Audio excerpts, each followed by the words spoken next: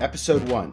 In this episode, we will introduce the Center for Supply Chain Research at Penn State and briefly touch on 2020, the year your family finally understands what you do for a living. So let's go. From the nation's leading supply chain university program, we welcome you to the Penn State Supply Chain Podcast, brought to you by the Center for Supply Chain Research. Here are your hosts, Steve Tracy and Irv Grossman.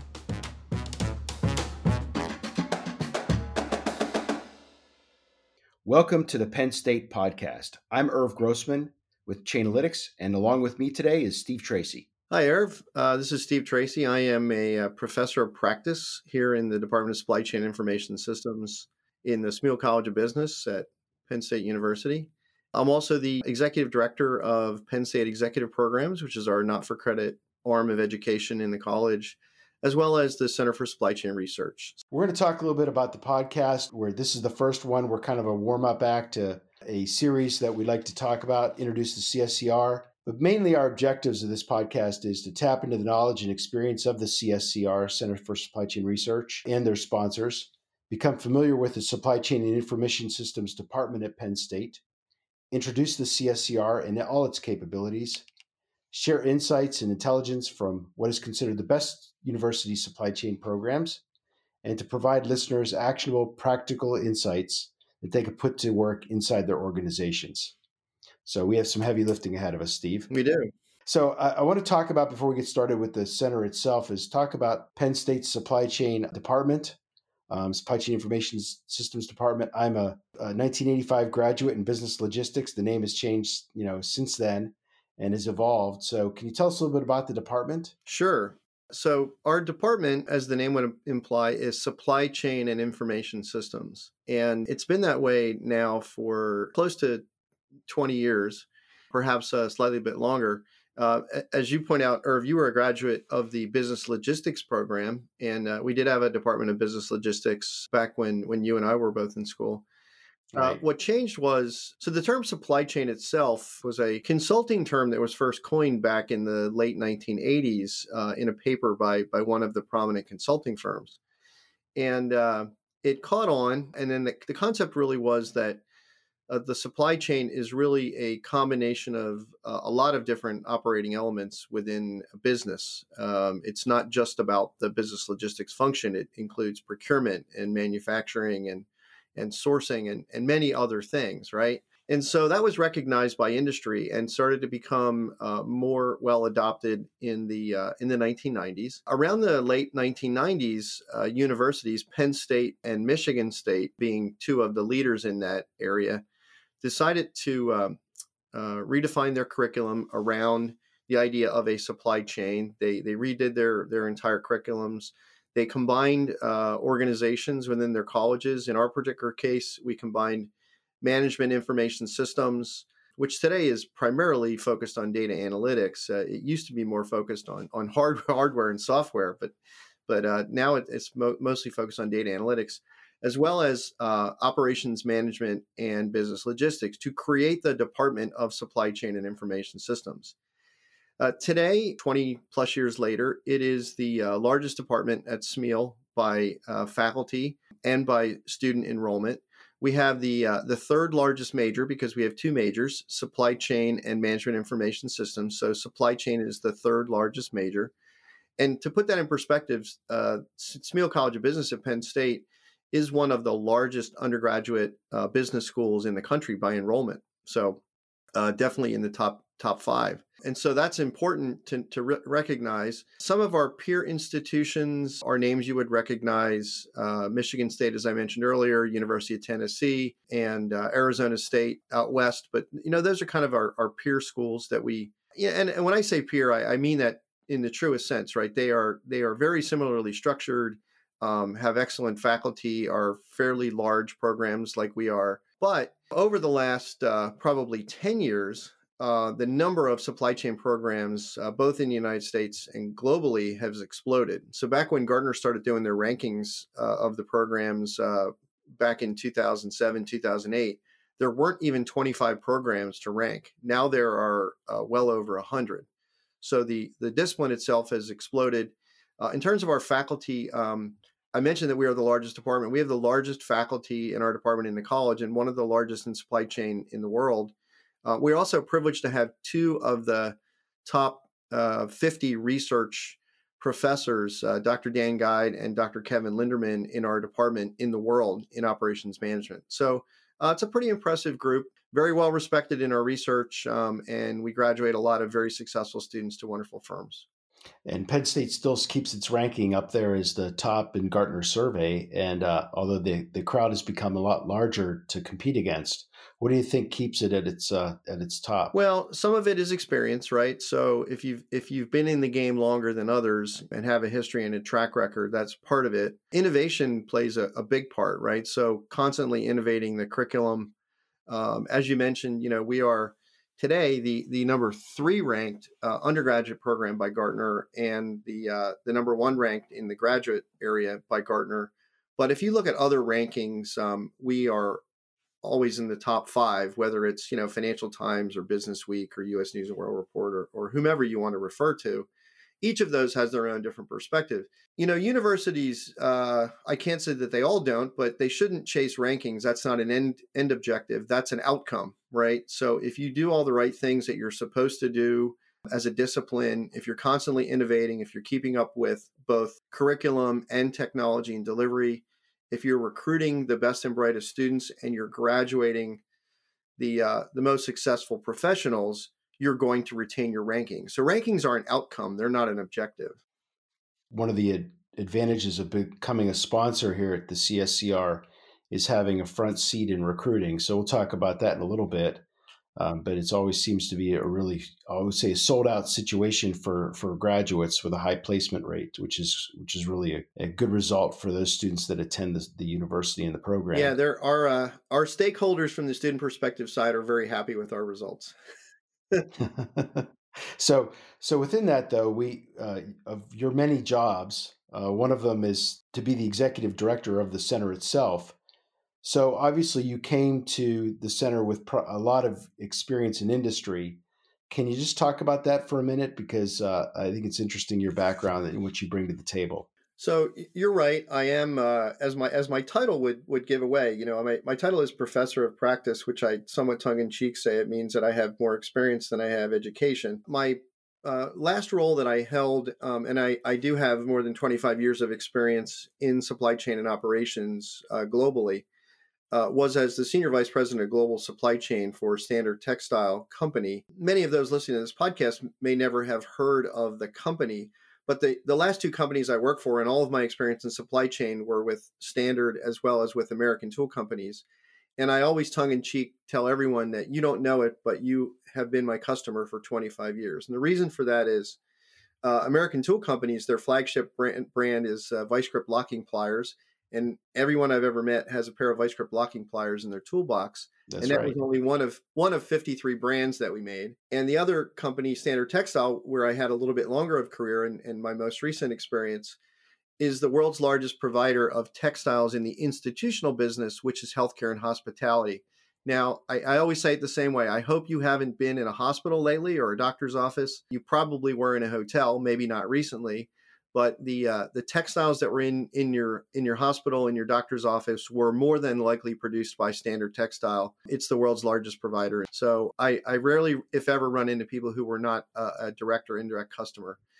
So that's my background. As I mentioned, I was the Senior VP of Global Supply Chain, so my experience is broad. It's not widely known, but my title as Senior VP of Global Supply Chain does date back, today would be over 20 years. And I mentioned earlier about the creation of the name of supply chain. So I was actually one of the first supply chain executives in the United States. And that's because our board and our senior leadership was forward thinking enough to recognize that supply chain was going to be a real thing. And were willing to take a bet on me that I was going to be able to do that job effectively. And I think my track record speaks for itself. As it relates to the center, a little bit of history there. So the center was originally founded in 1989. So we're in our 32nd year, going into our 33rd year, by 2 people who you would know very well, Dr. John Coyle and Dr. Skip Grenoble. So John was the original founder and the original executive director of the center and a mentor to both you and myself. Yes. And Skip, his successor, my predecessor, I got to know through the center in the same way that any of our corporate sponsors get to know me, right? So interacting through the various business activities at the center. It was originally called the Center for the Study of Business Logistics, but when the department changed its name, the center changed its name. So we went from business logistics to a broader application of supply chain management. And it's interesting to note that the center was one, along with another small group of academics nationally, was part of the original creation of the SCORE model, which everyone is familiar with, right? But the center was founded on the principle that like a lot of centers and institutes, it's an outreach arm for the university connecting the academic activities with the industry activities. And so we are the outreach arm for our department. We connect with industries, both public and private, as well as government agencies, and literally all over the world, to bring in thought leadership and connections with industry. That helps, of course, in recruiting our students as well as provide the thought leadership that the university has to industry in what the latest and greatest research is in supply chain management. And so that's a little bit of the history. We have grown over the years. You look at other research centers and institutes in the United States in particular. I'm less familiar outside the United States. We are one of the largest, if not the largest, by corporate sponsorship in terms of raw numbers. We're in the top 3 or 4 in terms of business activities. We're well recognized in that space, both in terms of our research and our corporate engagement and our events. So in all the metrics that you want to have, I think we're pretty well represented. How does a person or organization join or belong to the CSCR? Well, we have 3 groups of stakeholders. So we've got the faculty here at Penn State, as well as elsewhere. Not all of our faculty that engage with the center are Penn State faculty, which is something that probably people maybe don't know that well. So faculty is one of our group of stakeholders. Of course, the college and university administration, us being one of more than, I think, 300 centers and institutes here at Penn State. So they have a vested interest in what we do, particularly the Vice President of Research, Dr. Weiss. And then our industry partners. So they are another key group of stakeholders. So each of those engages with us in a different way. And then last, but certainly not least important, are our students, right? So our students engage with us as well. So I think for this audience, I'm not going to talk about the students except to say that they leverage the center to engage with our corporate sponsors from a recruiting perspective. So finding co-op, internship, and full-time employment. Our industry partner and the faculty engage with us both in research as well as in engaging with the corporate sponsors in presenting their research and thought leadership information and white papers and other things out there. So pushing out that academic knowledge. Our industry partners engage with us by coming here to recruit our students for co-op, full-time, and internship opportunities, to participate in the classroom, to work on curriculum development. We have an external advisory board that is made up of our corporate sponsor base that helps direct the activities of the center as well as of the curriculum and the department. And then, of course, we have all of our events where they participate either as listeners or engaging in dialogue with their peers on timely and relevant topics. So now our corporate sponsor base only makes up perhaps 30% of our corporate engagement. And the reason for that is a lot of what we do can also be accessed, I'll call it cafeteria style. So we have several hundred firms that recruit at Penn State for supply chain and information systems students. And in some cases, they don't need full-on engagement with the center and all the benefits and activities that we do in order to accomplish that one task. So in other cases, we do research in a variety of different ways, and sometimes we'll do research with companies, and they may be transactional, right? So they only need us for that one time, for that one particular project, and that happens as well. So you can do anything within the CSCR value proposition with us as a one-off, but the corporate sponsors take full advantage of the real value proposition, which is talent, knowledge, research, and networking. So that the sponsors are really leveraging the full benefits of the center to the best of their capabilities. So let's kind of take it down a little bit at a time. I know on the research side, there's been a call that goes out to the sponsors, I think, at the beginning of every semester, asking if they have any interesting projects for students to work on. It's a pretty exciting thing for the corporate sponsors and the students to perform practical research. And can you talk a little bit about that and how successful that's been, and maybe an example of some interesting work being performed there? Yeah, it's been it's been highly successful. There are 3 different aspects of research that we work on. So you mentioned the student one, so I'll talk about that first. Okay. Our student research portfolio, we have 5 different vehicles for organizations, both public and private, to engage with us on student research. All of our student research projects, whether they're individual students or groups of students, are done for a grade. There is no money that changes hands. There's some maybe minor exceptions when we do things in conjunction with engineering and the Learning Factory, but generally speaking, there's no expense to the firm unless they want to invest in something like a data set or something like that. And so we do a call for projects on the student side twice a year, in the spring and the fall. We then collect in those projects. We assemble individual or groups of students through one of the 5 vehicles that I mentioned. And then we try to match up a student and his or her research interests along with their experience with a firm, either individually or in group, to accomplish that research, either in the course of a single semester or over the course of a year.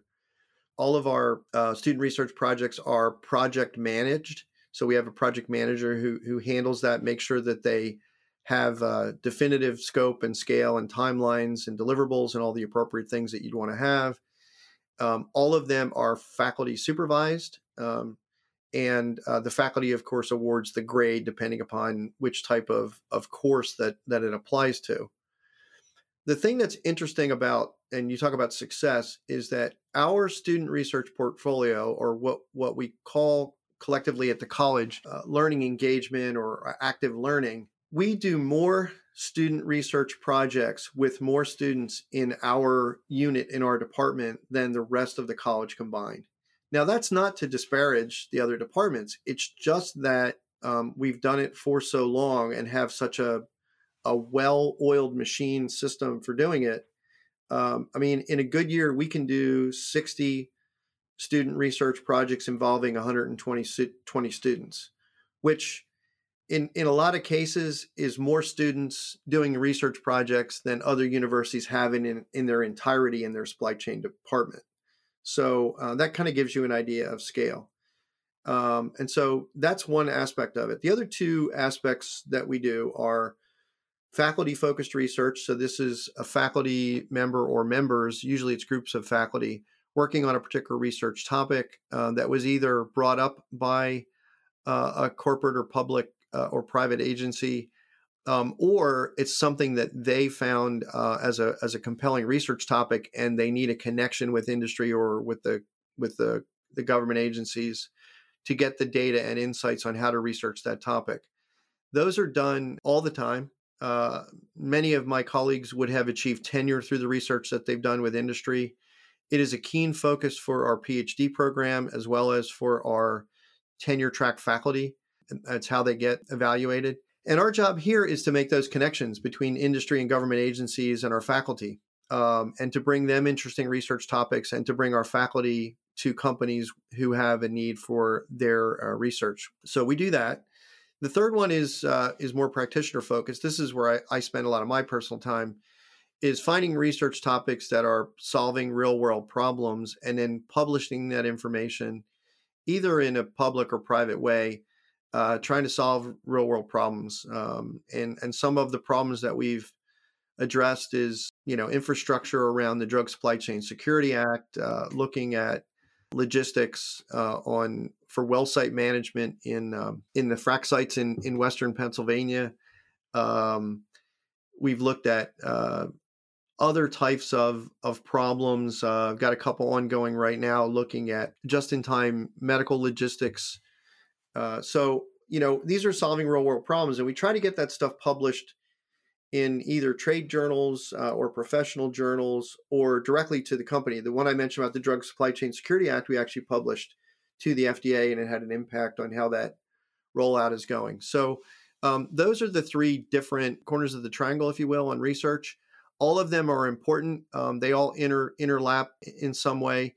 And that's the research portfolio in a nutshell. Thanks, Steve. I think it's great that the research is so available and the practical side of it helps everyone. I know from the sponsor's perspective, if there's research needs that we have, we always seem to come back to you, and we seem to get very, very good response and high quality results. Well, I'd be remiss if I didn't add that the vast majority of our research, I'd say, probably published within the past 5 years on the practitioner and the academic side, is available on our website under the CSCR Research Portal, and it's a searchable database, and you can access the research there. You can also connect directly with the researcher through that portal, so that's an interesting feature of that.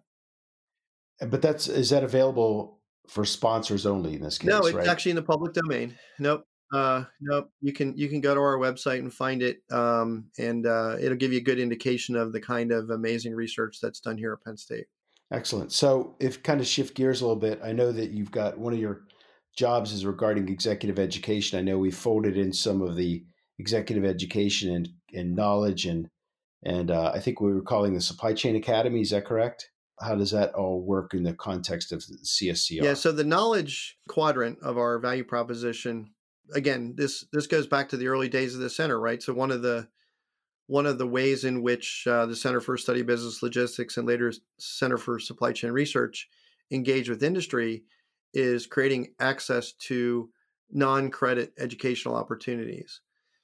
The vast majority of what we do, Irv, is for government agencies and or private corporations where we're educating cohorts of their individuals on a particular supply chain topic.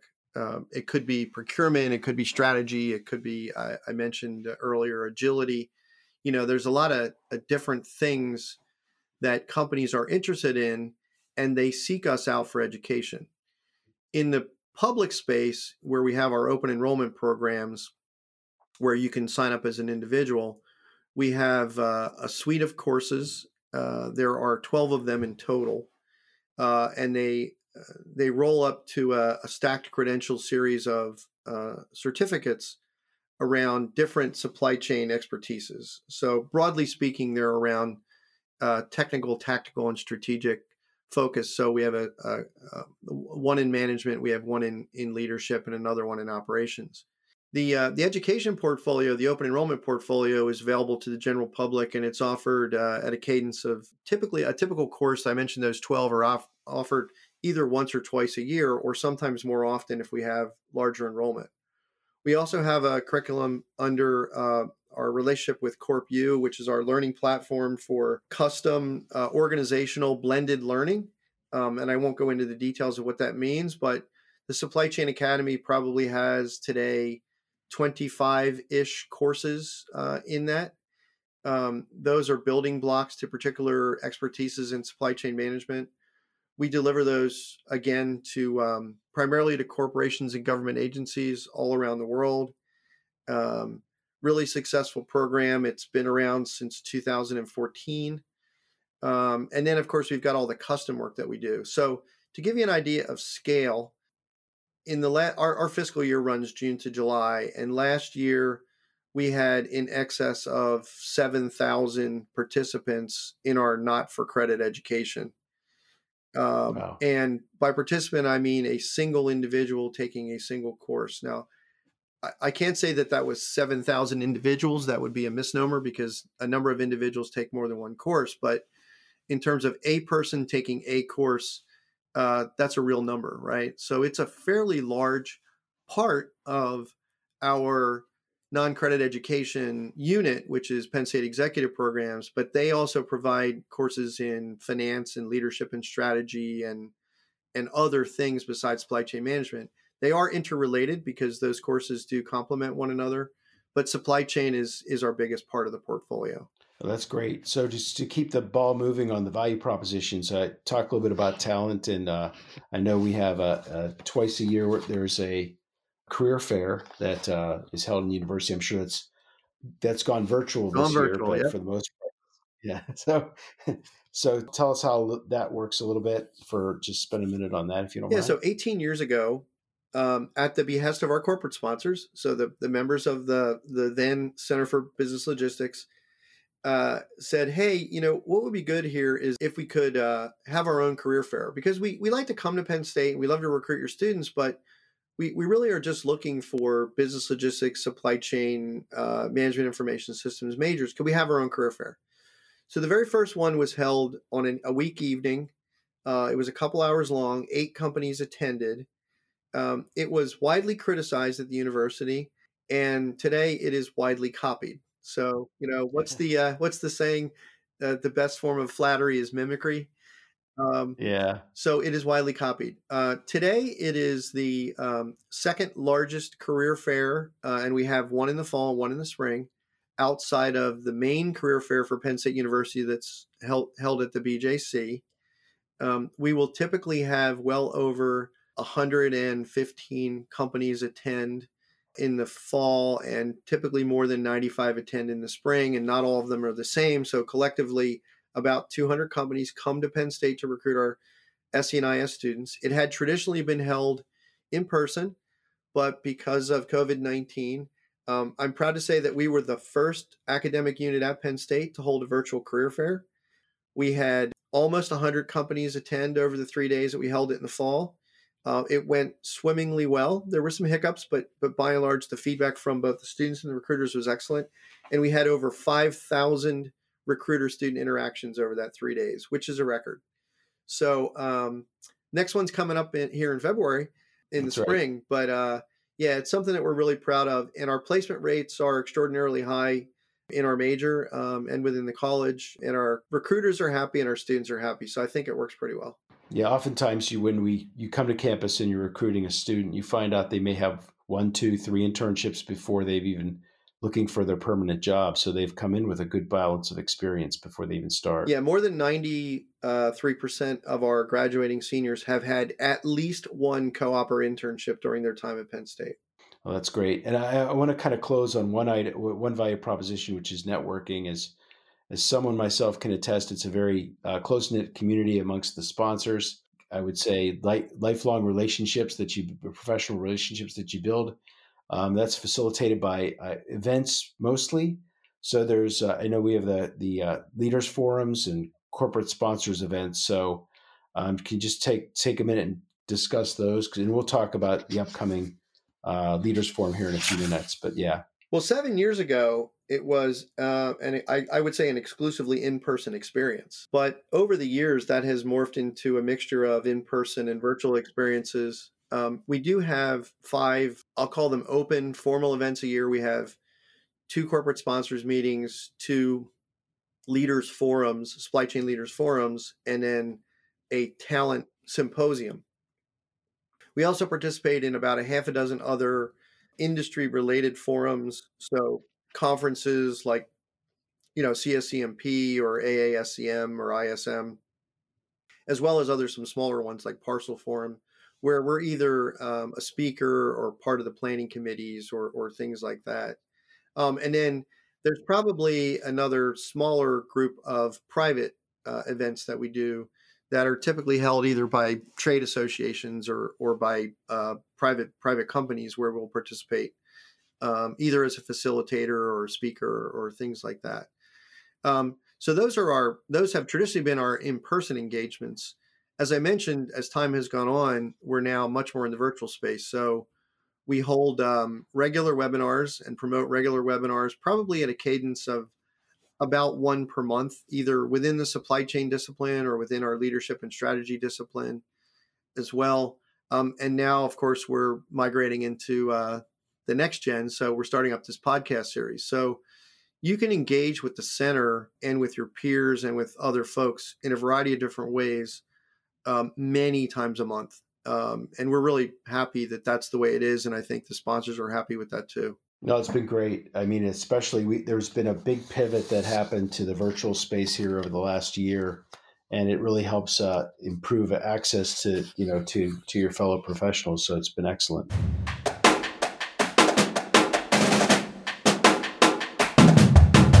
A brain teaser question for you is, if you think about it, I just remember when I graduated college, my dad asked me if I was going to drive a truck, and and, and now to where supply chain has come to, I think it was the we love logistics of the advertising campaigns of UPS back in the day that helped move logistics as a definition that somebody would ask you. You tell people what you did in logistics, but now it's become kind of moved. It's moved a lot more prominent, and in the last year, it's moved front and center. If you think about it, Yeah. So it's whether it been this shortage of toilet paper, this e-commerce explosion that has just been a massive over the last year, and now the rollout of coronavirus vaccines. We're just living in a world where there's, if you believe in living in a world where there's no such thing as bad PR, right? What has it meant to the supply chain as a career and field of study? What are you seeing right now as far as excitement going and buzz around supply chain? Well, as we talked about, supply chain is a relatively new field, right? I mean, it's less than 25 years old from a professional perspective. The first supply chain degrees at the undergraduate level were conveyed in 2002, right? Right. So, it wasn't even a real thing 25 years ago. It was just a word on a page. So we've gone, and in terms of the business activity, we've gone from the back room to the boardroom, right? Many large multinational firms, Fortune 100 firms now have chief supply chain officers, right? So, there's a table at the C-suite. That's a rapid change in less than 20 years, if you think about it. But even that being said, because it's relatively, young field, and a lot of the supply chain talent that's out there are not formally trained or educated. It's a lot of OJT. I'm a perfect example of that, right? So, a lot of the field has still a lot to grow from. And when you talk about public knowledge of what supply chain is or means, it's still widely misconstrued, right? So I don't think people fully understand the scope and scale, except when it doesn't work. When it right? doesn't work, right? Exactly. One of my colleagues has a great saying. He says, when you come home at night and you flip the lights on, do you call the electric company to thank them for the power being on? No, you don't, right? You just expect it to happen, right? When you go to the store and expect to buy something, you expect the store to have it there. You don't care how it got there. You really don't, right? Nor do you want to know. I used to tell Steve. I used to tell the story about Cinderella's castle at Disney World. No one ever asks how Cinderella gets to her castle, but there's a whole labyrinth to make it happen. It's basically kind of how supply chain works. No one cares about how the sausage is made. Just get it done, right? No, we like to go to the magic show, but we don't really know how the tricks are performed. That's right. But it is people are learning not just what it is, but how important it is, right? You mentioned about there's no such thing as bad PR. Well, we have gotten certainly a lot more prominent PR in terms of, hey, those supply chain women and men are important.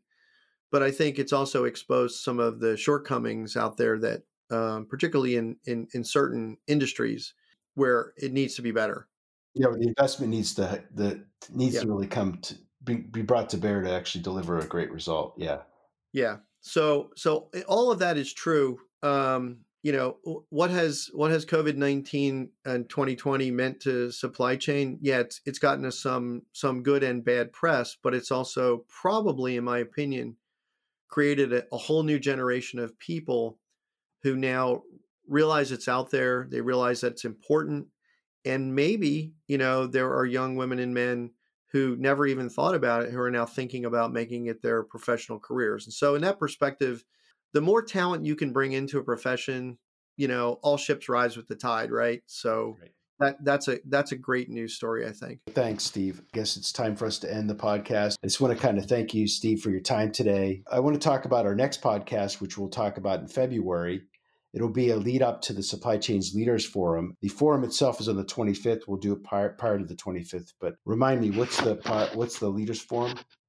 The Leaders Forum topic is supply chain agility, and we'll have some great speakers talking about their journey towards supply chain agility. We'll also be talking about the research and the theory and practice out there from an academic perspective and what supply chain agility really means and are some of the things that you need to think about in terms of being a more agile supply chain. So it'll be a great forum, and it's very timely. Well, thank you, Steve. And thank those who are listening today. And please give us your feedback. We'd like to hear back from you. Again, this is the Penn State Supply Chain Podcast. This will be our first episode of many. Thanks a lot. Join us on our next podcast. We'll preview the CSCR Supply Chain Leaders Forum. If you're interested in joining the CSCR podcast, we'd love to hear from you. Please reach out to us at smeal.psu.edu/CSCR or to our producer, Michael Hicks. Thanks for listening to the Penn State Supply Chain Podcast, brought to you by the Center for Supply Chain Research at Penn State. For information about our sponsorship opportunities, research needs, and professional development offerings, please visit smeal.psu.edu/CSCR.